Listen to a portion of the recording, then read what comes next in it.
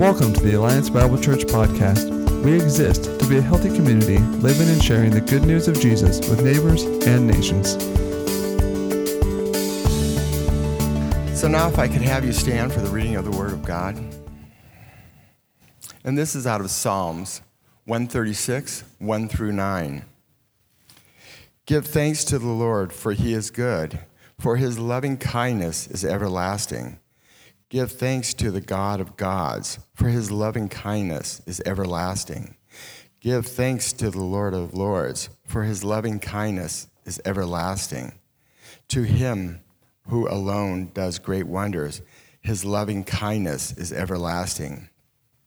To him who made the heavens with skill, for his loving kindness is everlasting.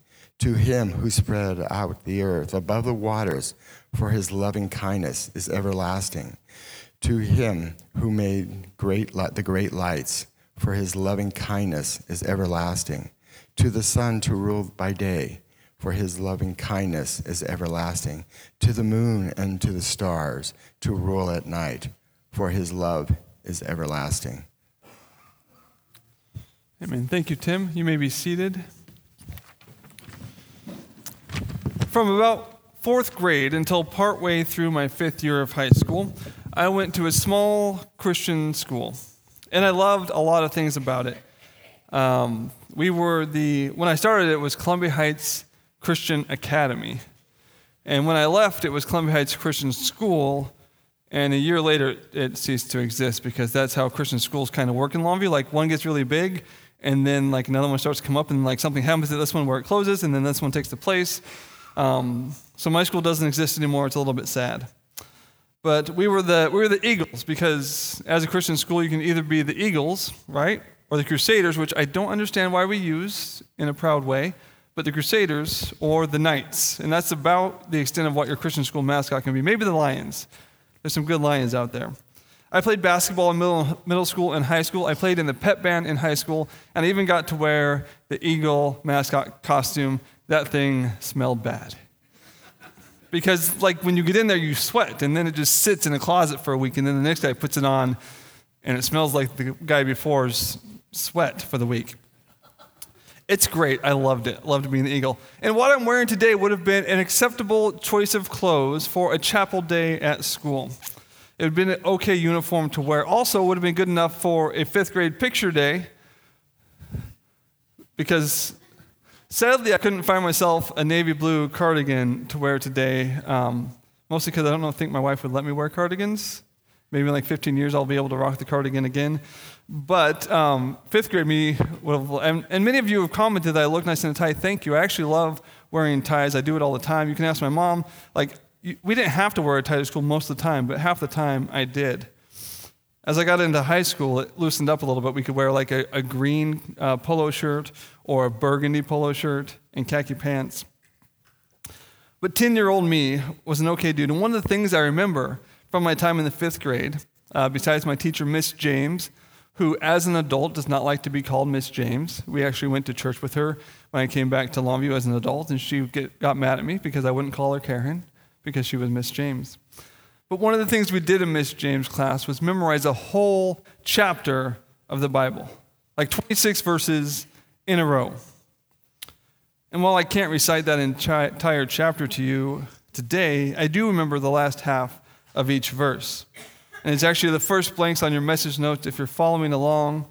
It's his faithful love endures forever. His faithful love endures forever.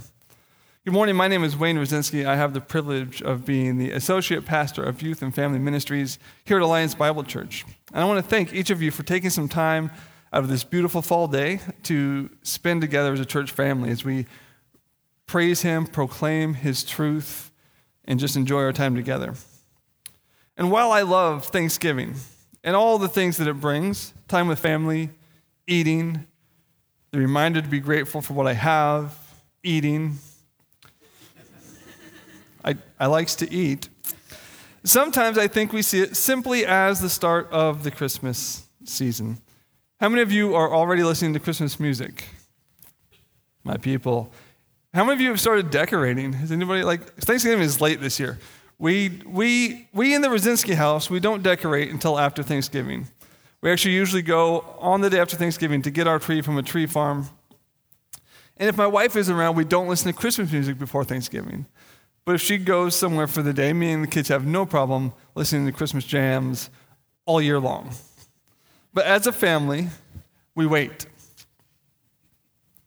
And I won't even tell you how I feel about Black Friday shopping on Thursday afternoon. Because I don't want to get all riled up. And I will. With all the preparation for Christmas, which I love Christmas, and I think we should celebrate that, obviously, it can be hard to slow down and actually focus on gratitude during this season. So while I think a life of gratitude should be lived all year long, I hope that in our time today we can see from Scripture how gratefulness is good for us and how we can choose to be intentionally thankful this week. If you have your Bible, maybe you're still in Psalm 136, that's where we're going to begin. If you have your favorite Bible app, it works the same way. You just have to scroll instead of flip.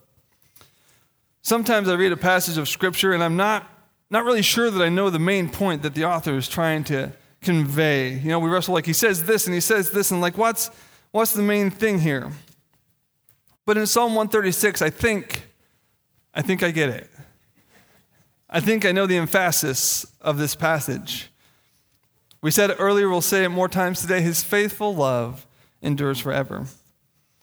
We'll read verses 1 through 3. Give thanks to the Lord, for he is good. His faithful love endures forever.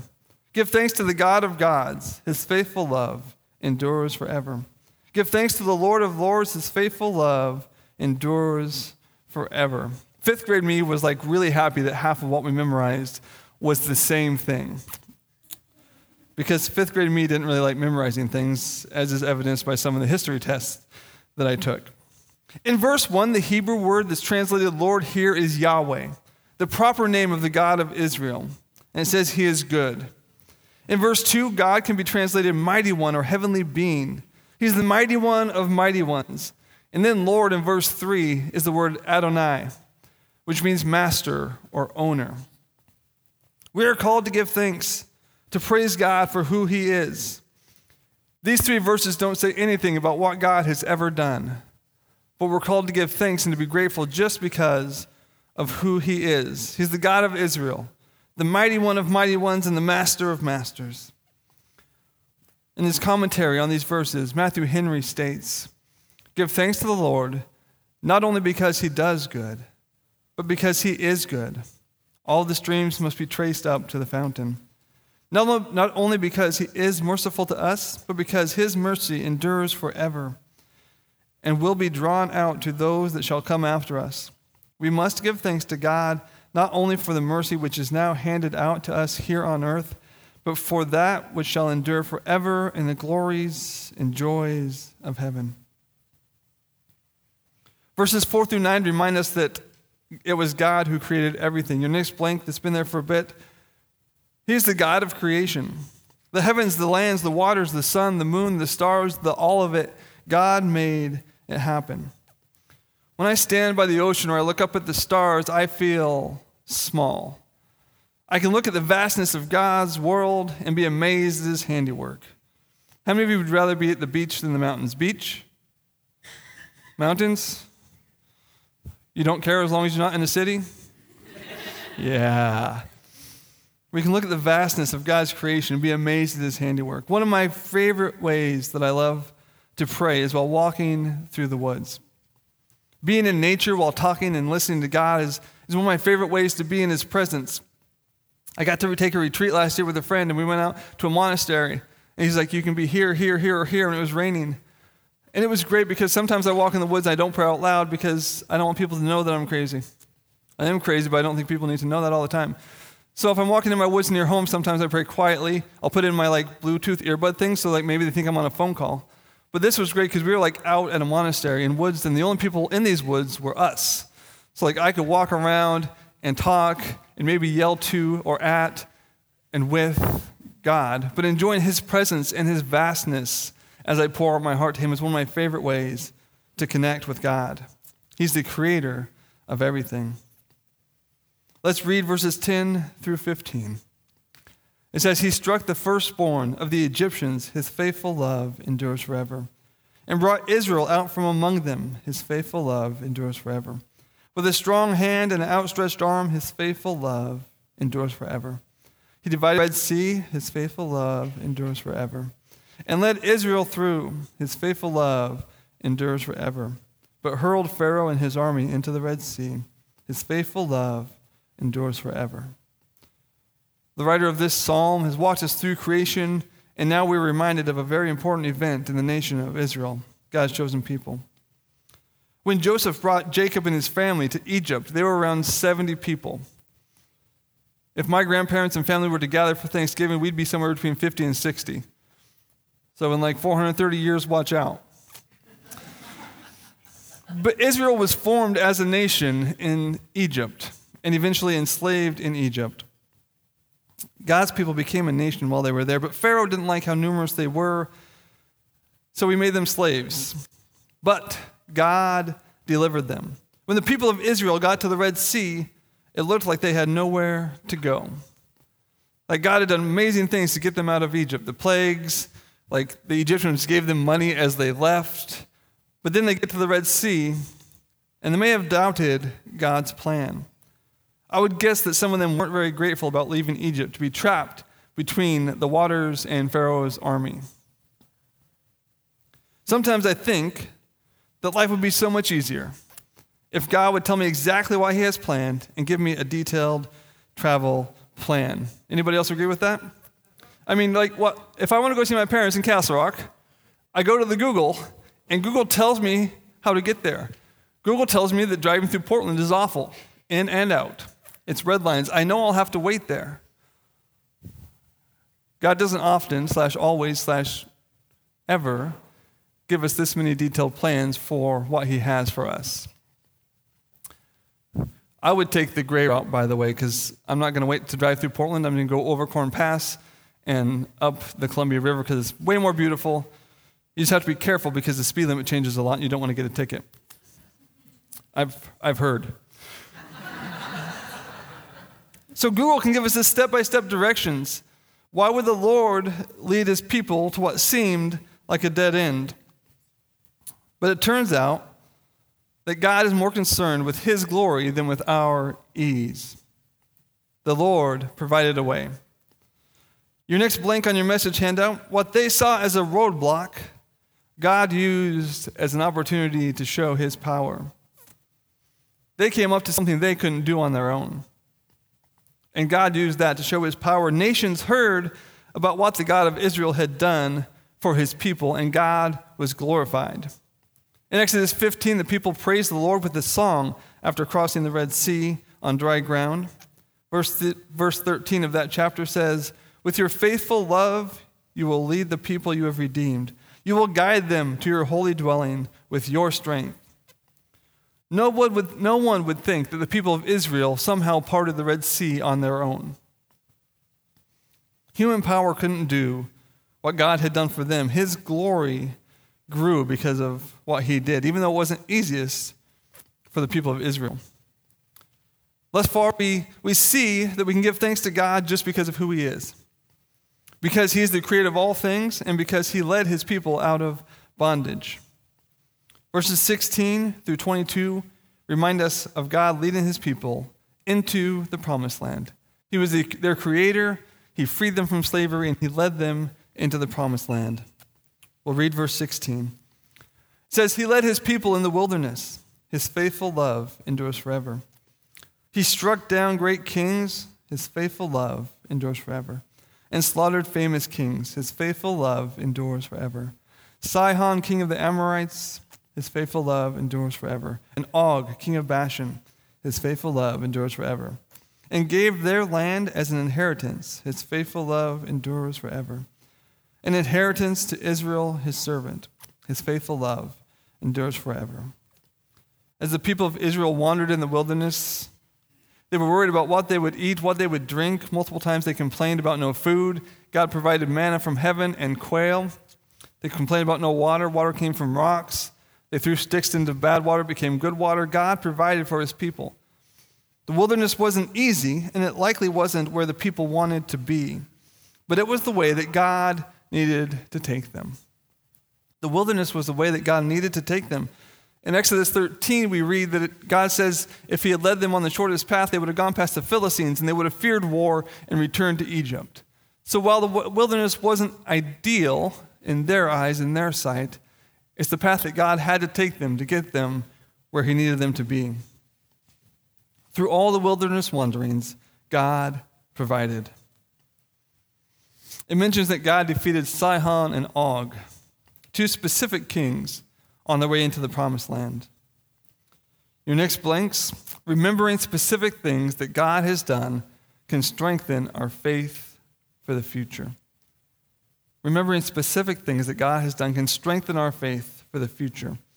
Vague memories of God and what he has done are helpful, but if we can praise him for specific things that he has done, it can build our faith for what lies ahead. Before coming on staff at Alliance Bible Church, I spent a little over 2 months being unemployed. We were at a church in Kelso. I was the interim youth pastor, and the guy that was the youth pastor was the interim lead pastor. And then we hired a guy, and the guy that was the interim lead pastor went back to being the youth pastor, and the guy that was the interim youth pastor went away. And that was me. And we didn't have like 2.5 months of savings. I didn't get employment because the church job, the way that it wasn't set up for that. So I spent 2.5 months without income. And like I've told many of you before, I'm not a math magician. But if you don't have income, like the paying the bills shouldn't happen. But for 2.5 months, God provided. He took care of us. We never missed a payment. I never went hungry. You guys know I like to eat. Like, we never even got to a point where we were eating food because it had calories. Like, we were still being Americans and eating food because we thought it tasted good. So through that time where it shouldn't have worked out, God provided. We paid our bills. We kept eating. I can look back and see how and when God has provided in the past. I can praise him for that, thank him for that, and I can trust that even when I don't understand how he will do it, God will provide. Let's read these last 4 verses as a call and response. I want it to be as much like my grandpa's church growing up as I can today. So we had a kid's message, and I'm going to read, and you're going to respond. Your part's real easy because it's going to be the back half of each verse. And it's on the screen in case you forget. So I'll read the first half of the verse, and then you guys read the back half of the verse back to me. Are you ready? You look pretty ready. He remembered us in our humiliation. His love endures forever. And rescued us from our foes. He gives food to every creature. Give thanks to the God of heaven. Did you guys practice that when I wasn't looking earlier? That was good. That was real good. God remembered us in our lowest state. While we were sinners, Christ died for us. Sometimes when we've been walking with Christ for a good while, we can take for granted that he loved us when we were undeserving. We get used to things, like driving a car. Most of you know my car was deemed unsafe to drive a while ago because the brakes were metal on metal. And it was cold, and I rode my bike for 6 weeks straight. And I thought a lot more about how cool it was to have a car. Not even like a good car, like just, motor that goes, roof, heater. Like, I'm thankful for those things in my car because for 6 weeks on a bike, I had no roof, no heater, and I was the motor. When we get used to something, we can take it for granted. When we've been following Christ for a while, we can forget how much he loved us while we were so undeserving, while we were far from Christ. We take him too much for granted. Constant awareness of his personal greatness and his ceaseless mercy would cause us to give thanks to him more and more. Your next blanks, God has rescued us. God has rescued us. Like whether he rescued us 30 years ago when we were 7, or whether he rescued us this week, we needed that rescue, and it's good to be reminded of that rescue. In Psalm 51, David says, "Restore to me the joy of my salvation." And man, sometimes I'm facing things and it's hard, and I'm like, God, what do I have to be grateful for? And that verse comes to my mind. I was like, oh, that's probably enough right there thank you for my salvation. And that is enough for us to be grateful to God. It says he's rescued us from our foes, and maybe we don't feel like we have foes or adversaries. I don't think I have many foes. I don't know. I've got 10 toes, but no foes. But 1 Peter 5:8 tells us to be alert, to be on guard, to be sober-minded, because our adversary, the devil, prowls about like a roaring lion. As we talked about earlier, lions have sharp teeth and claws. So while sometimes we probably go through our lives not feeling like we have an adversary, we do. And because of God's love, we've been rescued from that. Verse 25 says that he gives food to every creature. And that made me think of something that Jesus said in Matthew chapter 6.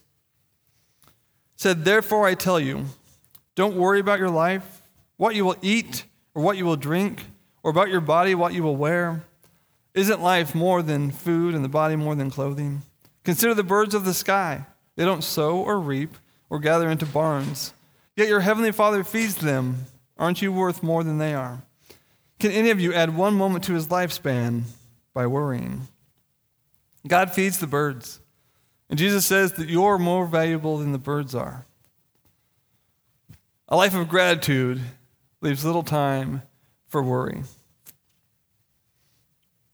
I've found that as long as I'm doing one thing, it's hard to do another thing.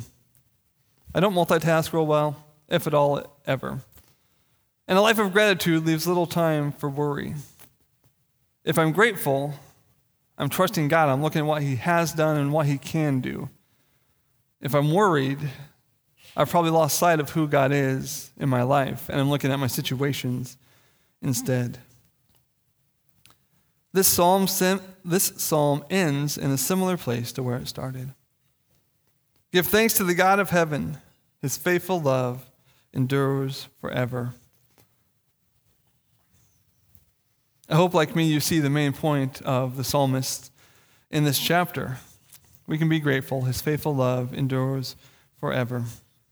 This time I'm going to invite the band back up. At the bottom of your message notes, it says "through the week," because I believe that following Christ should be something we do all the time, not just together on Sunday. So this is my challenge to you. Each evening or morning, I know some people aren't morning people, each evening or morning, take a few minutes and write down 3 things that you are grateful for and thank the Lord throughout your day for these things. I've been doing this in the evening, except on evenings when I forget, then I do it the next morning, so sometimes I do it twice in a day. But here's some things that I love about this. If I'm thinking through what I'm grateful for, I'm going to trust God. My focus is going to be on him and not my problems or my worries. Also, if you do it for a week or a month and you don't let yourself repeat, we talked earlier, I'm not the greatest rememberist. Rememberer? I don't remember things all the time. But if you're trying not to repeat, then what do you have to do? Like on day 6, you have to read back through the first 5 days and be grateful. So then in 5 days, you've been grateful for 15 different things.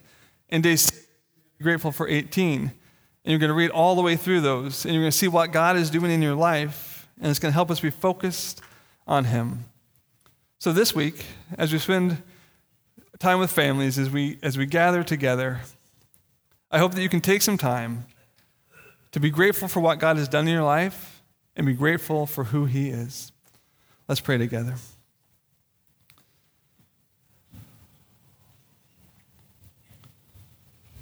Holy Father, thank you for this chance to love you. God, for a chance to know you. God, I pray that as we go through our week that you would strengthen us, God.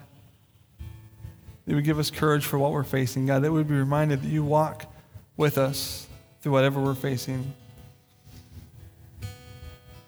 God, that we would remember to be grateful for who you are and for your many blessings. In Jesus' holy name, amen.